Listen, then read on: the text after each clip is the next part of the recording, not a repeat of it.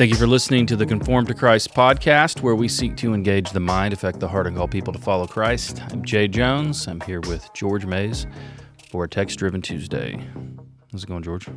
It's going well. Good stuff. You feeling better? I never felt very poorly. People are probably wondering where we've been. Mm-hmm. We weren't here last week.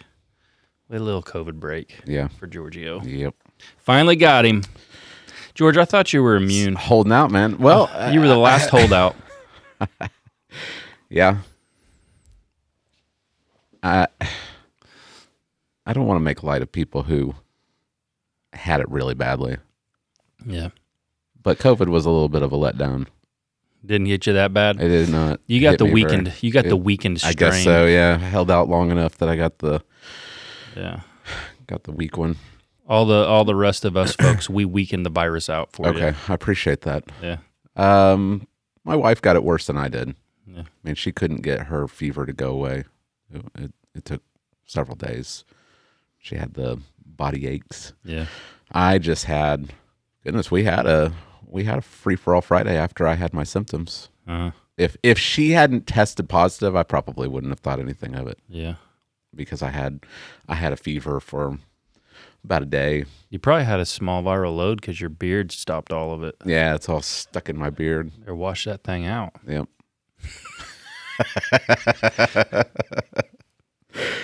Yeah.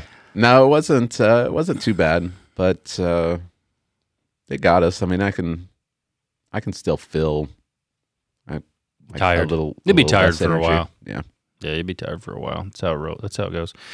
Well, we weren't sorry we didn't have anything last week, but we do have so much material now.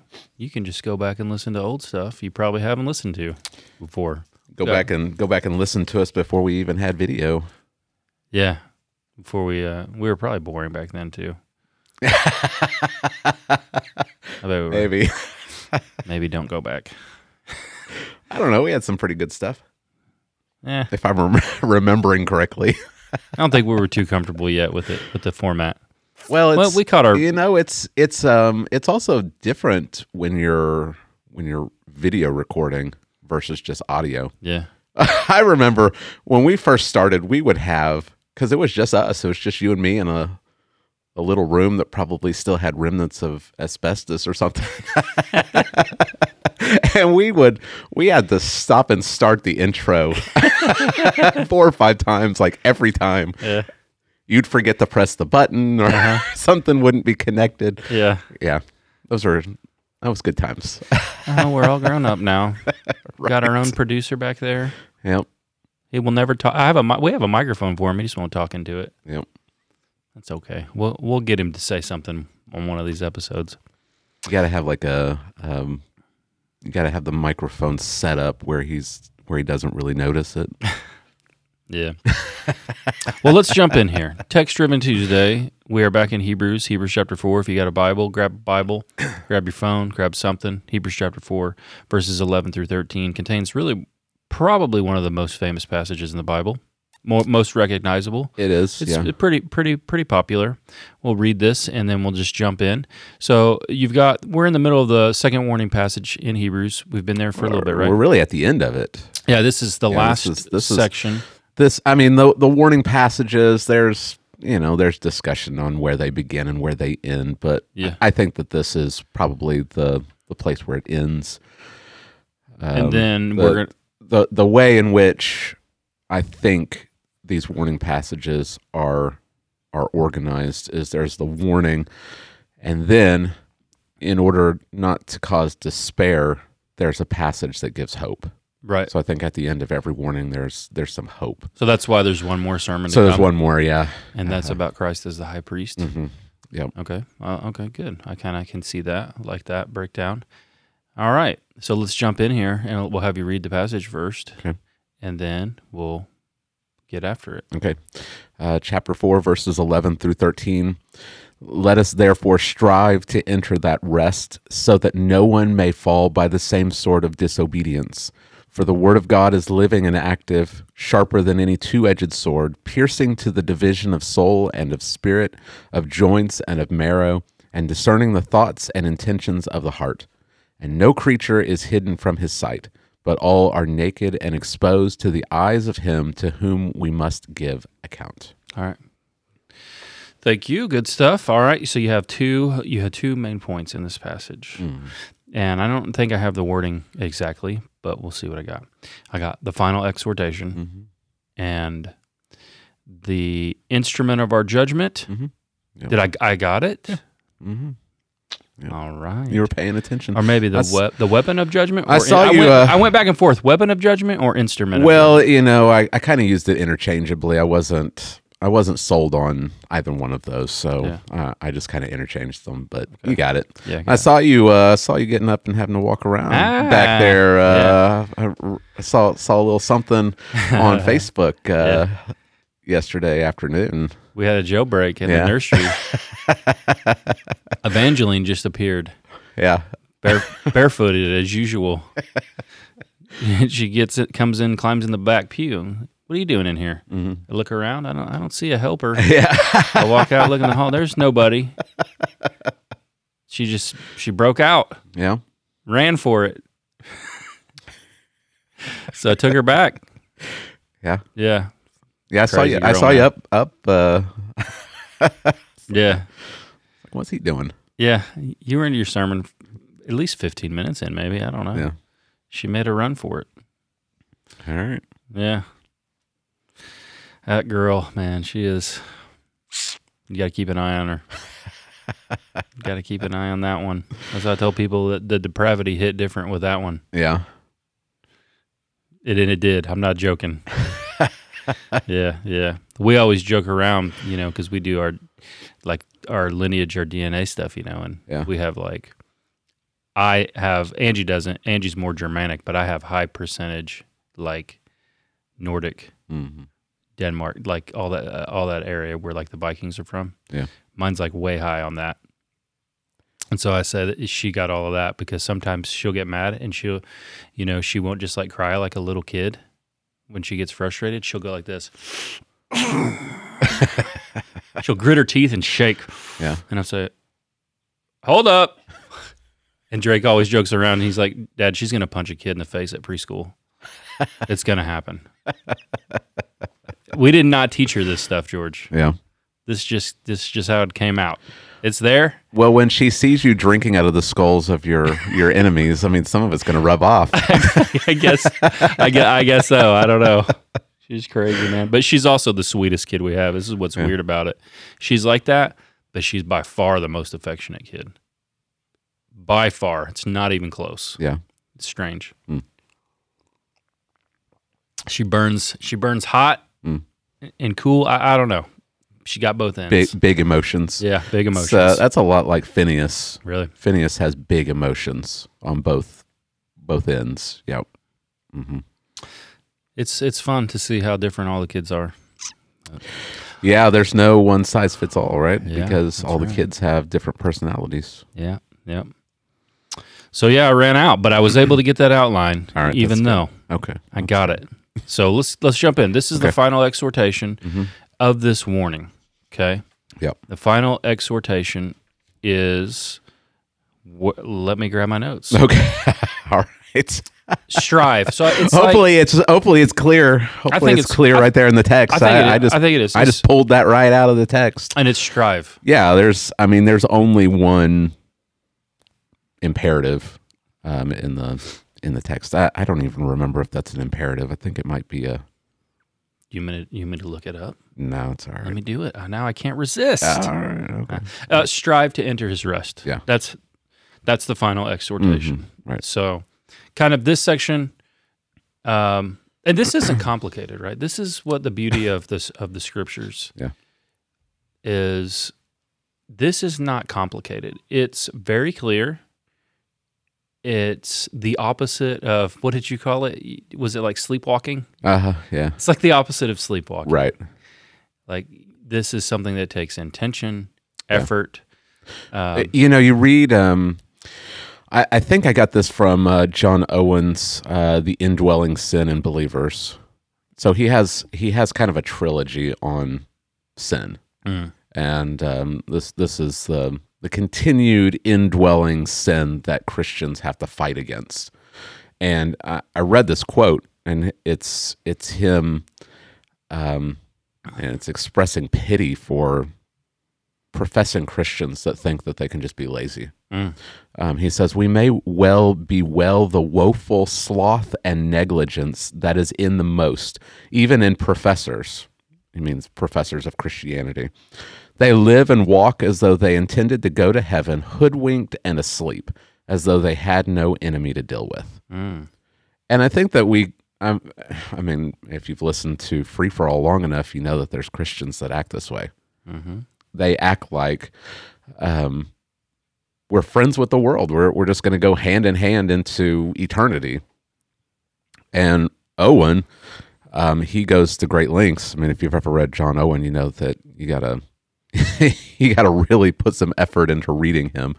But he goes to great lengths to show that we have an enemy that lives within us. I mean, he describes it in one place as a coal, like this burning coal that's in our chest that could easily break out into a fire and burn our house down. He describes it in another place like a snake.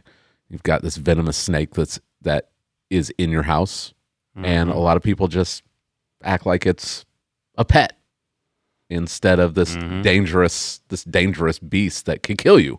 That's what sin is, and so we can't go through life. I said yesterday in the sermon, I said that you cannot sleepwalk into God's rest. You cannot simply think that everything's going to be peaceful and it's going to be a valley of roses, and you're just going to gently walk into heavenly bliss. But that's the way that a lot of Christians act. That's the way a lot of Christians treat it.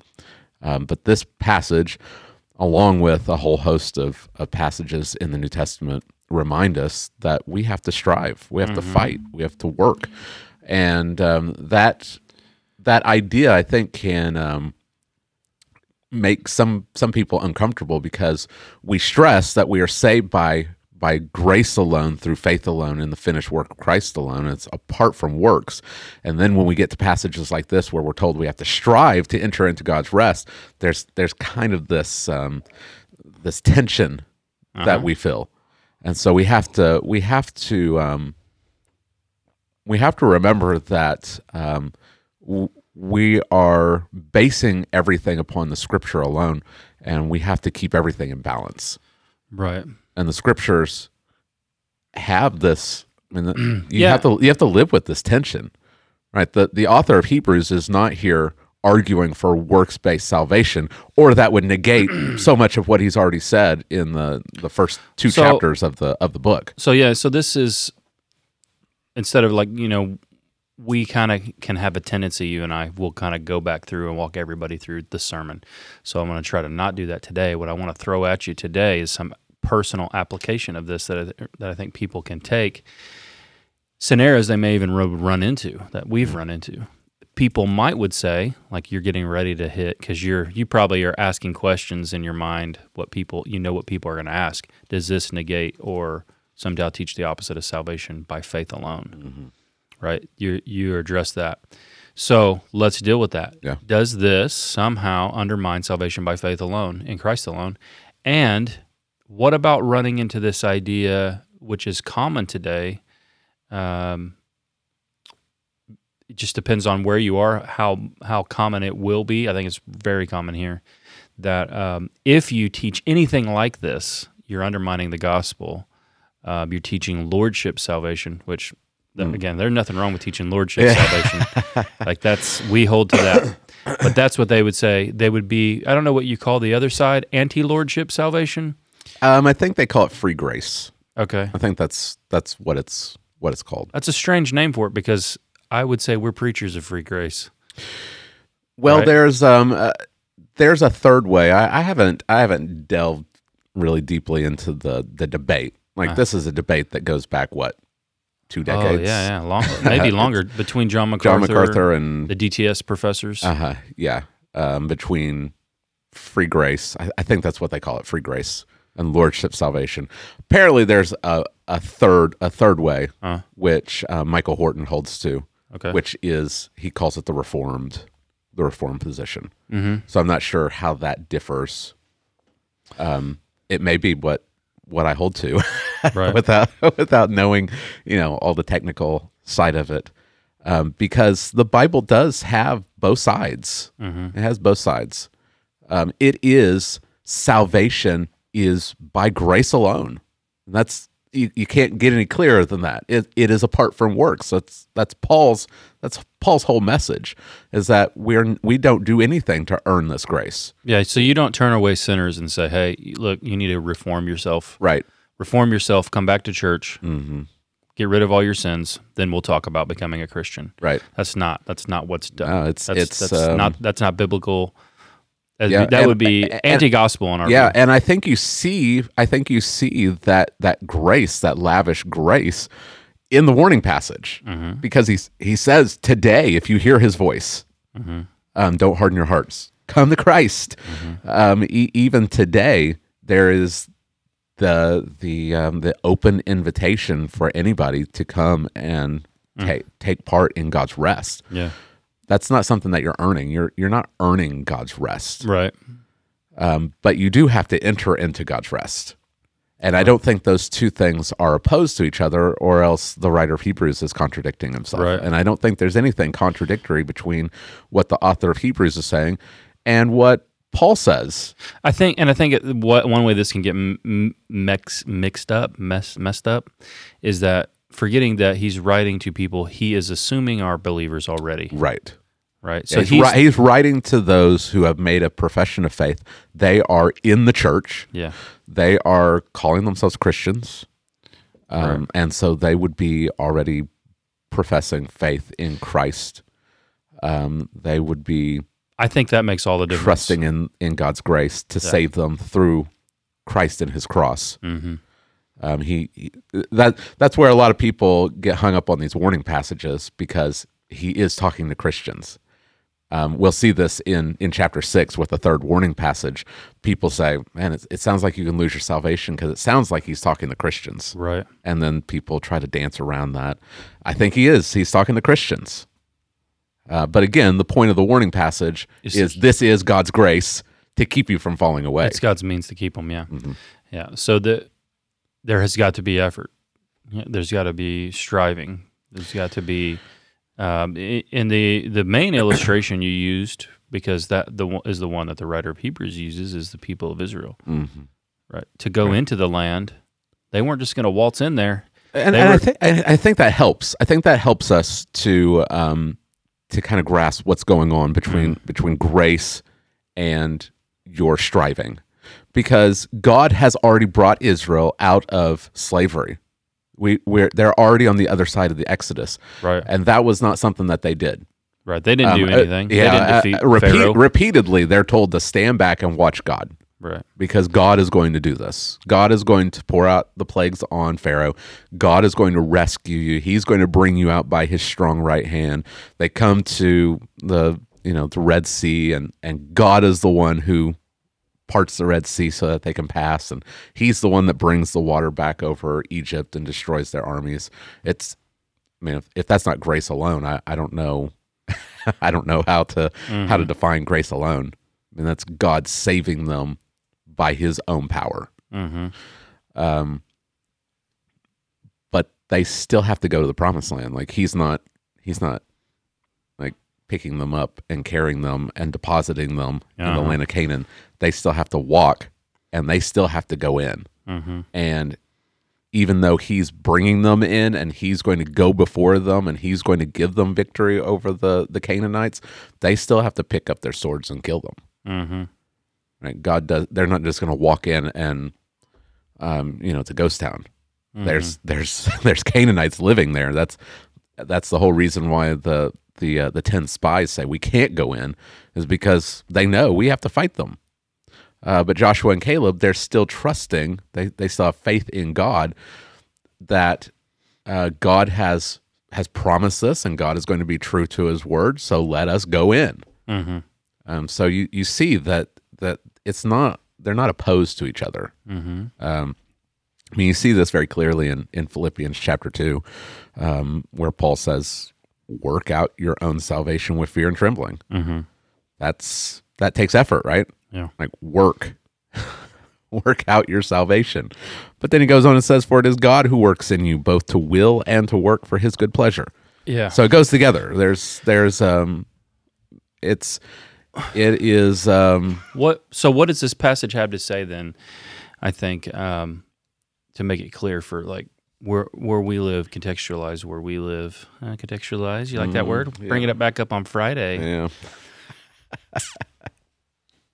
We live in Right. Southwest Oklahoma. Uh-huh. There are churches everywhere, Baptist churches everywhere. Everybody got saved at Falls Creek around All here. right. But many people, even if they go to church, they would live like the world lives. So Right. what does a passage like this have to say to that person? So I think that if you're in Southwest Oklahoma, even if you're not, you probably, if you've been in a church setting for long, you're going to know what we're talking about here. People who have made a profession of faith, they have walked an aisle or said a prayer or gotten baptized, joined the church, and then they disappear. If you've been in the youth group culture, you know what this is. Like you see people that they go to youth camp and they have this big experience and they might be crying and it looks like, oh, they're a Christian now. So you grew up in that culture. Oh yeah. How many people from your youth group are still actively walking as a Christian in it Oh right goodness. 3. now? How big was your youth group? Counting me, I guess 4. I mean, it wasn't a mega church by any stretch, Mm-hmm. but probably talking 10% of my youth group All right. that I know of. I mean, I didn't keep track of everybody, but maybe 10% are still like actively in the church. But even among some of my closer friends in the youth group that like we did Bible studies and went to prayer meeting and like we were kind of the leaders of the youth group. It's not very many. not very many. Yeah. No. I think my wife has experienced something similar to that. Yeah. I didn't grow up in that youth culture, so It's, I mean, it is, it becomes this kind of trope because it just holds true. Right. Like, I mean, wherever you are, you got youth group and you go to summer camp and you have this big, quote unquote conversion experience. You come back and you last a week, 2 weeks. And then that person that had this, big experience and they gave a testimony in front of the church and got baptized and everyone's excited. They're gone. Like they just disappear. Maybe they're sporadic, but they're not like, what happened? Mm-hmm. Well, they didn't strive. They didn't work out their salvation with fear and trembling. They trusted in a decision. They trusted in a moment, in an experience, and then they didn't put any effort into persevering. Right. They it's we've talked about it on here before, the once saved always saved, like this eternal security that is true. Once someone has been saved, they never lose their salvation. But this idea that it's once saved, always saved, and you can live however you want, and you don't even have to go to church, and parents are trusting in that decision that their child made when he was 10. Right. But he shows no evidence of any desire for spiritual things. He never darkens the door of the church. He lives like the world. But they go back and they say, well, he said that prayer when he was 10, and I'm pretty sure he meant it, back then. That's not biblical Christianity at all. It's almost like with the Jews trusting in their bloodline, in my view. I almost see it kind of like that. Mm-hmm. Obviously not a perfect correlation, but that's what they would say to Jesus. We have Abraham as our father. Right. And he says, oh, no, that ain't your father. Right. Yeah. And I think you see the same argument in Romans chapter 2 where Paul is saying, you who are Jews and are boasting in the law, do you keep the law? Yeah, that's right. He says a true Jew is not one who's been circumcised outwardly, but one who's been circumcised inwardly. Uh-huh. And I think that there's a lot of people in evangelical churches, especially those who have grown up in this youth group culture, that they're Christians outwardly, but they're not Christians inwardly. Yeah, the experience or that moment or that time where the pastor told them, now you've prayed this prayer, never doubt it again. Yeah. That's like an outward circumcision. It doesn't necessarily mean it is. It's Roman Catholicism that's been snuck into the Protestant church, right? Yeah. The pastor stands at the front and absolves you. You said a prayer. It may not be a Hail Mary or an Our Father. So it's a sinner's prayer. But if you said it and if you meant it, then I absolve you of all your sins. You're a Christian. All right. Don't ever doubt it. If you ever doubt it, come back to this time and this place. So let's say that's you. Like maybe this person is a listening person that's like this, or more than likely, if they're listening, I mean, that's probably not them, right? But they probably have friends that are like that, and they obviously need to hopefully actually become saved, become a Christian. Right. How do you begin to talk to someone like that? Because that can be an awkward conversation. You don't want to become off as like super judgmental person, but you actually care about them. And you want that, like, so they're professing to be a Christian, right? But everything they do in their life denies that they actually are a Christian. Maybe it's from their sexual ethics to their character to how they're living. How do you then say, because you care about them, say, listen, you're professing to be a Christian, and I care about you, so I want to talk to you about this.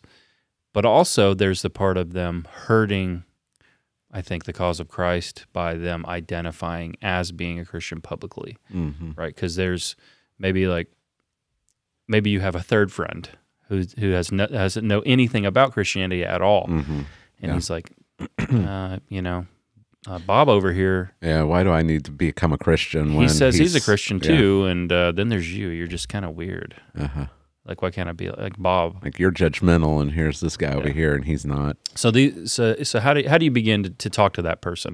That's what I'm wondering. If our highest priority is I don't want to make things weird, I don't want to make things awkward, you're not going to be able to have a conversation like this, right? Because at some point it's going to get awkward. Like, you profess faith in Christ, but I don't think you're really a Christian, right? I think that a good place to start is just by defining our terms. Like, you call yourself a Christian. What does that mean? Like, what does that mean? Yeah, that you're a Christian. Like, is there something that's foundational to that? Like definitional. What do you think a Christian is?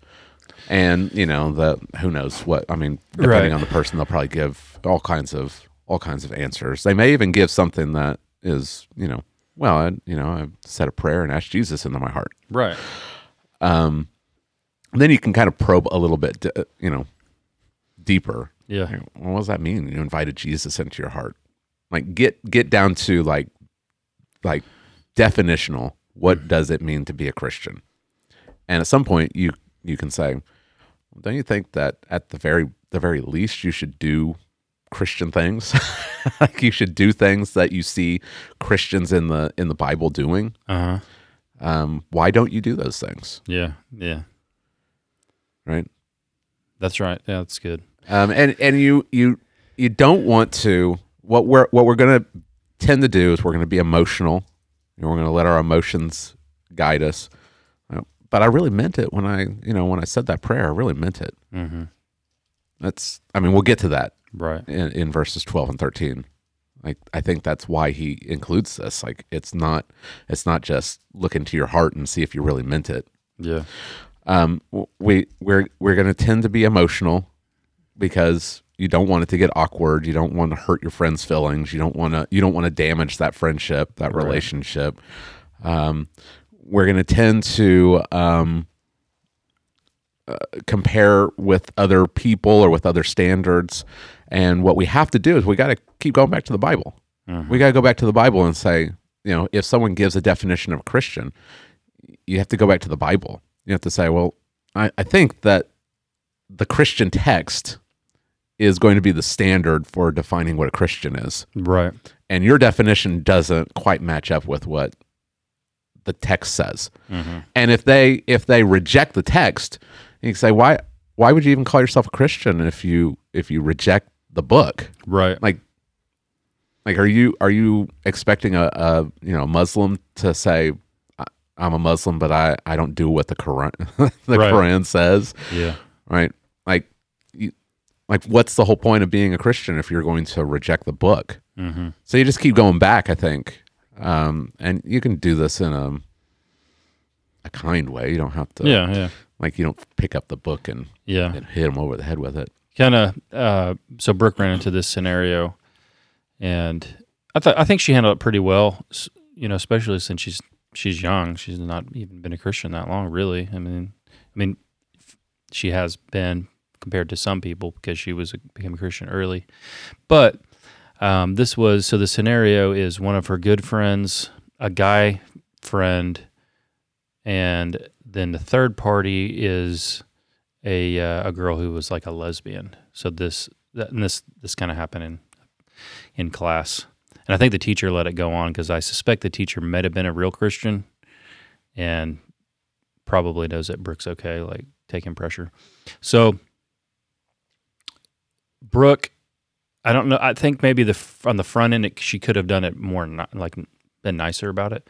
But she told one girl, "No, I don't. Why do you say you're a Christian? You're not a Christian." And the girl's like, "No, I am." And then so kind of what she figured out was though what made her mad, and this one boy started yelling at her. And he called her to apologize though because I think he was afraid that her brother would find out. But she figured out that they got so mad because, which it's interesting to get mad, I guess, about, but they thought she was saying they didn't believe in God, right? Doesn't that just tell you how much the culture is Christian-y right around here? And so the place that she went, she's able to have a conversation was, tell me the gospel. Can you tell me the gospel? And if there's no clue, like if you don't have a single clue what it is, so that's where she started. If you don't know what the gospel is, how could you have become a Christian? This is the gospel. So it actually turned out to a place where she was able to really clearly articulate what the gospel is, which was good. So she was kind of glad that she had a day period or so where things were pretty tense. So not only with her, but with that boy. But then the one girl, this was what was interesting. She was like, Brooke, why do you get to decide what a Christian is? She's like, right? This like lesbian girl. So she's like, I don't. Right. She's like, but what would you think if somebody come up in here and told you I'm a Muslim or and just redefined what Islam is? Right. And of course, because she's liberal, the girl's like, that would be inappropriate. Right. And Brooke's like, okay, well, how about we don't let everyone around here define what being a Christian is then? Yeah. Let's let Jesus define what that is. Right. And the girl's like, that makes total sense. But we don't want to go that way with Christians, right? It only goes the other way. Right. So Jesus gets to define what a Christian is. We don't. Yeah. If you disagree with him, maybe you're not one. Yeah. If you don't, and this is the text, right? Yeah. Like this is the book for Christians. If you don't like the book, fine, but you don't get to say, well, I don't like the book, so I'm going to define what a Christian is. Right. I'm going to tell you. Right. That's not how this works. After 2,000 years, I actually figured out what a Christian is. Right. All of you guys have been wrong the whole time. Yeah. Yeah. Here's some people who claim to be eyewitnesses to these events. You can say I don't believe them. Right. But that doesn't mean that you get to define what a Christian is. That doesn't mean that you all of a sudden get to get rid of the book and put your own opinions in. Like, why do we care about your opinions? Yeah. Maybe you don't think that this was written by the people that they say it's written. But even if you're a liberal scholar, you have to say that these texts are almost 2,000 years old. Mm-hmm. Like even the most liberal will push the latest to like 200. Mm-hmm. You still have to say they're a lot closer to the events than I am. So you maybe don't get to define what Christianity is over 2,000 years. But you can do this in a way. I cannot remember the name of the book, but it's an apologetic book, and he uses a method that he calls the Columbo. This is the Socratic method, where you ask questions? It's asking questions. Yeah. He calls it the Columbo method. Yeah. It's just asking questions. No one on here knows what Columbo is. I know. Well. I know who he is. You know who he is? Oh, yeah. He is the freshest old detective. He is. He's got his own style. Yeah. They need to bring Columbo back. You think so? I'd watch that. They'd run it. They'd just run it.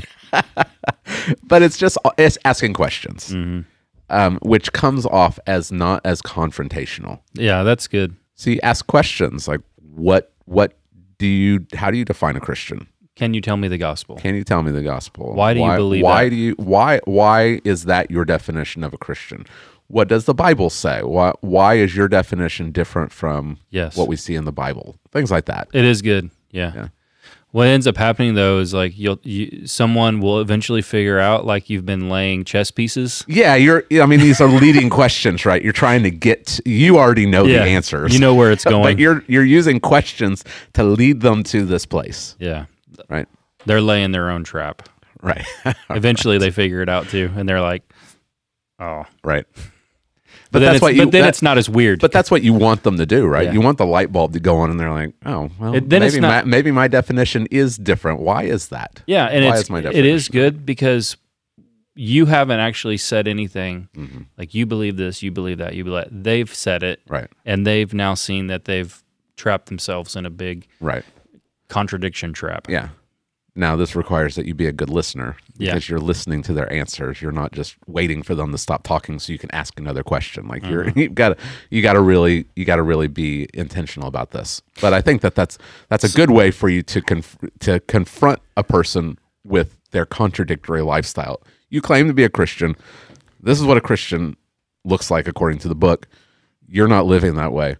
Why is that? Mm-hmm.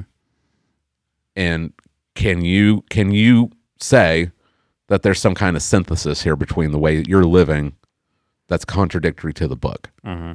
Can you still say, yeah, this is I'm living like a Christian? Mm-hmm. Yeah. Good. I like that. Maybe we'll have we'll do a Columbo on Free for All Friday over the Colbert thing. Oh yeah, that may be a fun exercise. All right, so the word, you kept bringing it back to the word, which is good, and that kind of leads us into the second point that you had from the text, which is the instrument of judgment. Mm-hmm. Now, that might come as to someone as like, I've never really saw it this way before, because a lot of times people interact with the text. Maybe it's not taken within this context of this warning passage and the background of Israel in mind. So the famous passage, George read it before, is "For the word of God is living and active and sharper than any two-edged sword, piercing to the division of soul, spirit, of joints, and of marrow, and discerning the thoughts and intentions of the heart. And no creature is hidden from his sight, but all are naked and exposed to the eyes of him to whom we must give an account." All right, so this is about the word, the word of God, and in particular, you think it's referencing a particular part of the word of God, but also in general, but more specifically what? Right, so there is, you can apply this in a general sense, and I think that's how people usually take it. Mm-hmm. But when you get to verse 12, that word "for," it connects it to what's come before. So he's not just making a general statement about the word of God. He's still tying it back to Psalm 95. that's what this whole warning passage has been. It's been, I guess we could call it an exegesis of Psalm 95. He's using Psalm 95 as, here's an example from Old Testament Israel of God has delivered them out of slavery. Moses has led them to the very border of the promised land. They have heard God's promises, and when they're confronted with actually going into God's rest, they don't believe him, and so they rebel. He's drawing this connection, and he's saying, you have experienced the same thing. You've experienced a better exodus. You've been brought out of something greater than slavery in Egypt. You're professing faith in Christ. You're professing that God has forgiven you of your sins. Now you are confronted with hardships and persecution and suffering. What are you going to do? Are you going to be like Israel? Are you going to follow their example? Or are you going to believe God's word? And here's Psalm 95 as this judgment text on you. You're either going to believe God's word and not harden your hearts like Israel did in the wilderness, or you are going to you're not going to believe God's word. You're going to harden your hearts, and you're going to fall away just like the wilderness generation did. Okay. So Psalm 95 is standing as this prime example of this is what is at stake. Okay. So again, this is not just a general description of God's word, though it is. Like, we see that this can be expanded. It can be used to define other texts, but it's being used particularly in this passage as kind of the pinnacle of the warning. Like, this is the standard. The standard is God's word, and here's Psalm 95 as this kind of prime text. Okay. There's three descriptions given: living, active, and all exposing. So let's briefly talk about that. So it's living. It's living because God is living. So the author's description of God in like 4 places in the book is that he's the living God. So obviously the living God, when he speaks a living word. But this is drawing out the fact that Psalm 95, it's not just this ancient text that has nothing to do with us. What he's doing is he's saying that Psalm 95, though written 1,000 years before by David, is still living today. It still has relevance for you today. The example of Israel in the wilderness, it's not this dead, dry, like just a historical event that it's to fill your head with knowledge. It actually is spoken by the living God, and it's living today. It's living and breathing for you today. So when you read the Old Testament, again, you can expand this to all of God's word, right? When you read the text from the Old Testament, you need to say, this is spoken by the living God, and it's living today. It's for me. Like, it has relevance for me. This is why Paul can say in 1 Corinthians 10 and Romans 15 that the things that happened, the things that were written, they were written for our instruction. So it's not as if you read the account of Israel in the wilderness and say, well, that just happened. Like, it's just like reading a history book. Like, people read a history book, maybe nowadays. You read a history book and you don't draw the connection and say, why does this matter to me? Right. Well, the author of Hebrews is saying it's because it's living. It's active. This is you just transliterate the Greek word and it's energy. So it's living, it's energetic. It's translated in Philemon verse 6 as effective. I think that's kind of the idea that's going on here, is that it's living and it's effective. So the things that God has said will actually happen. That was the case for Israel when they rebelled and didn't go into the promised land. The next day they had a change of heart. They said, "Oh, we've sinned. We'll go in." Moses says, "It's too late. Don't go because God's not going with you. He's sworn in his wrath, you will not enter." They try to go in anyway, and they are soundly defeated. They're chased off by the Canaanites. They can try. They can amass all their strength. They will not enter into the promised land because God has said, "You will not enter." So God's word is effective. Okay. And it's the same for us. You read Psalm 95, verse 11. As I swore in my wrath, they shall not enter my rest. That applies to us. If you fail to obey, if you fail to listen and believe, God's word is just as effective today as it was for them. Yeah. If you refuse, if you do not strive to enter that rest through faith in Christ, you won't enter his rest either. Yeah, this has some implications for those that would be Christian universalists. I think it's a big problem, especially considering what Jesus says about himself. And Jesus has a little, I don't know if it's technically an allegory, where he's speaking about himself as the door of the sheep. You go in and out through him and find pasture. Right. And he's kind of referencing, I think, playing on Psalm 23 and that he is the people's rest. Right. But you go through Christ. Right. He's the door of the sheep. You find rest Yeah. for your souls. This has some implications for that. I don't understand how people can arrive at that, at this Christian universalist place, Right.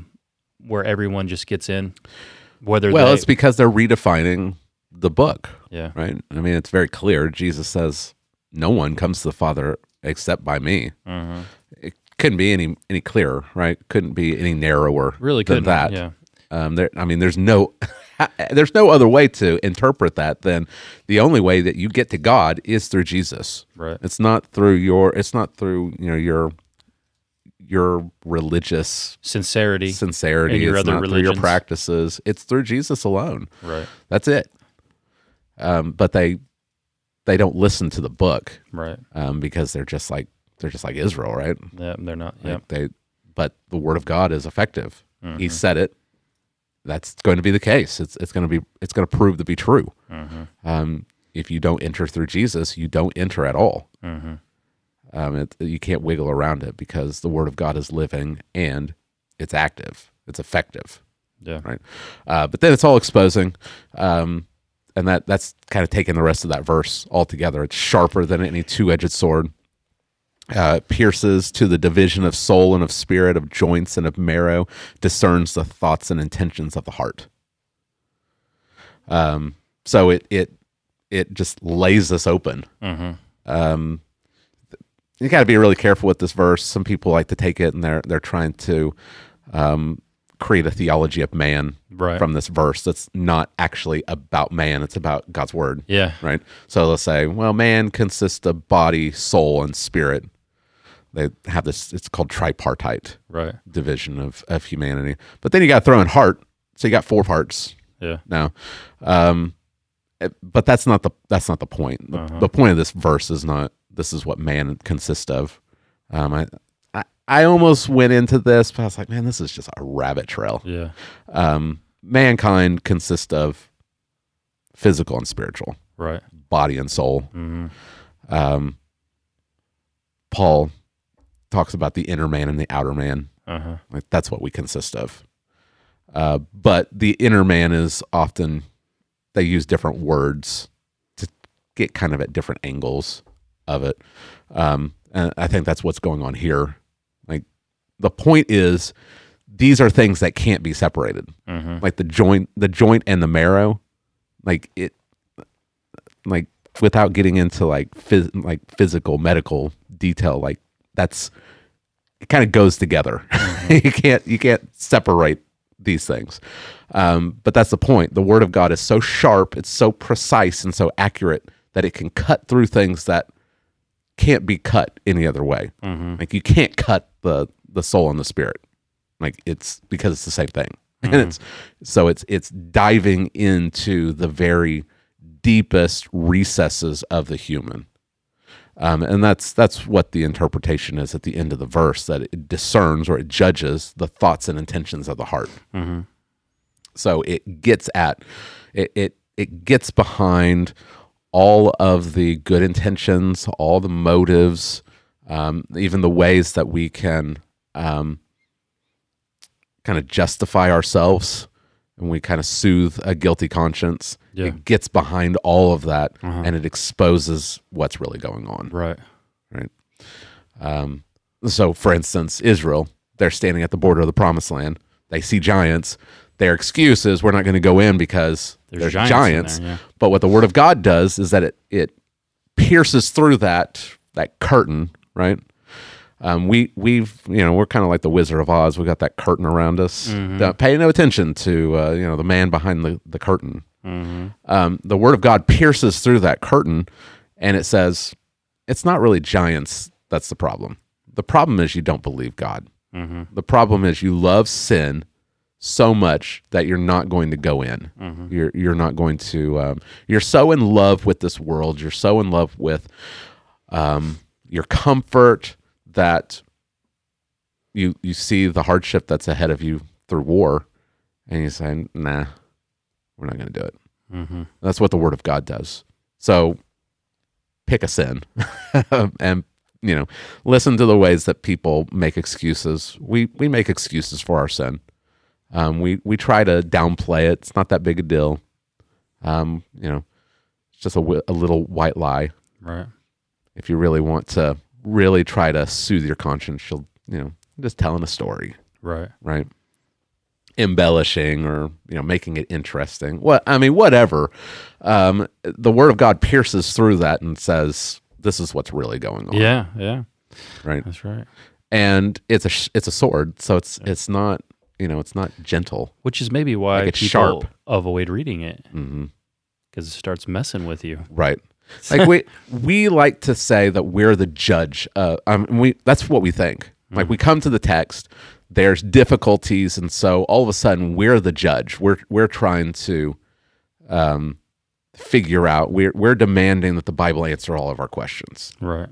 So we're talking about this tension between salvation by grace alone, but you also have to work to enter into God's rest. And we want it to just be laid out really clearly, and we want all of our questions to be answered. We don't want those tensions. We've talked about God's sovereign will and man's freedom, and we want it to just we want the book to just lay bare and answer all of our questions and get rid of all of our difficulties, because we really think that we're the judge over the book. But what this passage tells us is that the book is actually judging us. Like we're on the witness stand, right? It's questioning us. It's asking questions of us. And we're so often like the woman at the well that Jesus meets, and he starts piercing through things that are going on in her heart. And what does she do? Where are we supposed to worship God? Our religious leaders say on this mountain, and the Jews say on that mountain. Like she wants to get, she wants a theological discussion. She wants like this technical doctrinal discussion that has nothing to do with the fact that she's an adulteress. Right. But Jesus is wielding the word, and it's piercing through all of those things and exposing what's actually going on in her heart. And that's what happens, right? Good. It happens because of who God is. Right. So verses 12 and 13, it makes this interesting shift. Like the word of God is living and active, and it pierces. And then verse 13 says, and no creature is hidden from his sight. Yeah. So there's this relationship that the author just seamlessly transitions into. I mean, there's people that like to make that division, right? Like I believe in God, but I got some problems with the book. Right. But what this verse tells us is that there's not a division. Like the Word of God and God Himself, they have the same like attributes, I guess. So when God's Word speaks, it's God speaking. So the Word of God is it's exposing us because nothing is hidden from God. Right. And so you can't make that separation between who God is and what God's word does, because he's all seeing, all knowing, and everything is naked and exposed to his eye. And that word translated exposed, such an interesting word when I was researching it, because there's just kind of like this host of different interpretations that are used for this word, because it literally means to bend the neck back. And it's used in different scenarios. So Right. it's used of like a wrestler grabbing someone's neck and like body slamming them. It's used of a prisoner having his head jerked back so that his neck is exposed to someone cutting it. It's been suggested that it's even used in kind of a sacrificial context, where the priest cuts the throat of the animal, then he flays it open. I mean, these are really visceral imagery, right, of what the Word of God does to us, what we are in the sight of God, and we try to hide.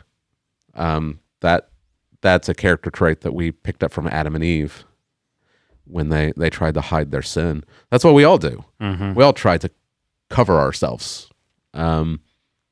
Isaiah, I can't remember what chapter it is, says that a man will not hide himself with the things that he has made, or he won't clothe himself with the things that he's made. But that's what we try to do.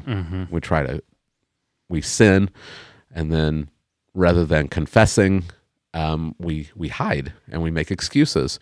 And what this text tells us is that you can't do that. There's no way that you can hide yourself.